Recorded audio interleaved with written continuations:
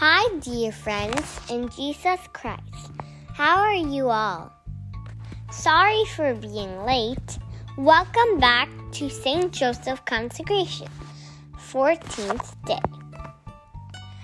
Today, we will learn about St. Joseph, the protector of the Holy Church. Have you heard about St. Francis of Assisi?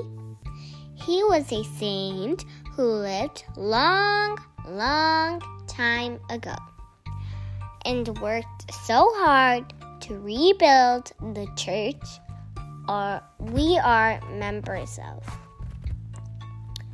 He was born in Assisi in a rich family.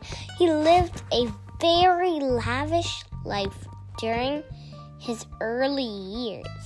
But later in his life, because of an illness, he got converted and started getting visions from Jesus.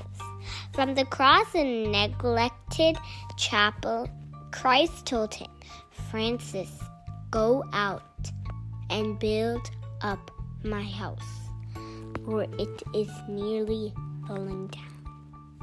Francis accepted the life of poverty and became a humble workman.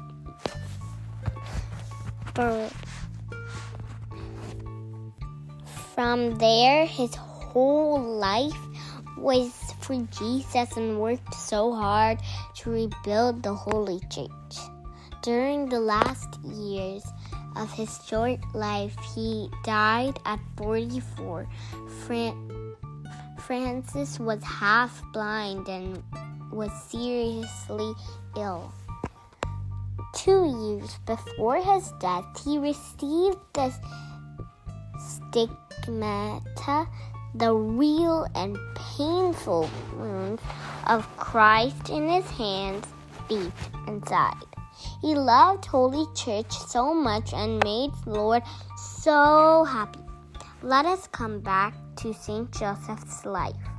Did you ever think that God would appoint you the guardian of the Holy Family as the guardian of the Holy Church? Today's church and the children of God are going through the same temptations and evils that the Holy Family went through. Let us seek help from St. Joseph. Mary was the first form of the church. Mary who devoted herself to give Jesus to us. God put Joseph in charge of her protection, will protect the Holy Church. The church is not protected by force of arms or Superman or Superwoman.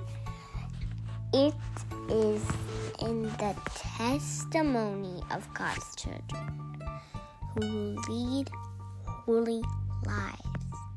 Blessed Father Joseph, you see that the church today is going through hard times now. As we see the persecution and crucifixion of the church today, the resurrection is not far away. Let us pray for our church and fight for the church by living a holy life. Let us live a life like St. Francis. Let us help Jesus to rebuild the Holy Church. As we are little children of the Catholic Church, we should help to protect our church as we can. St. Joseph, guardian of the church, protect the church, protect the priests, sisters, and consecrated members. Protect the believers Amen. Bye for now. I will see you all tomorrow with another virtue of St. Joseph. Don't forget to pray for your parish priest, sisters, and Catholic Church tonight.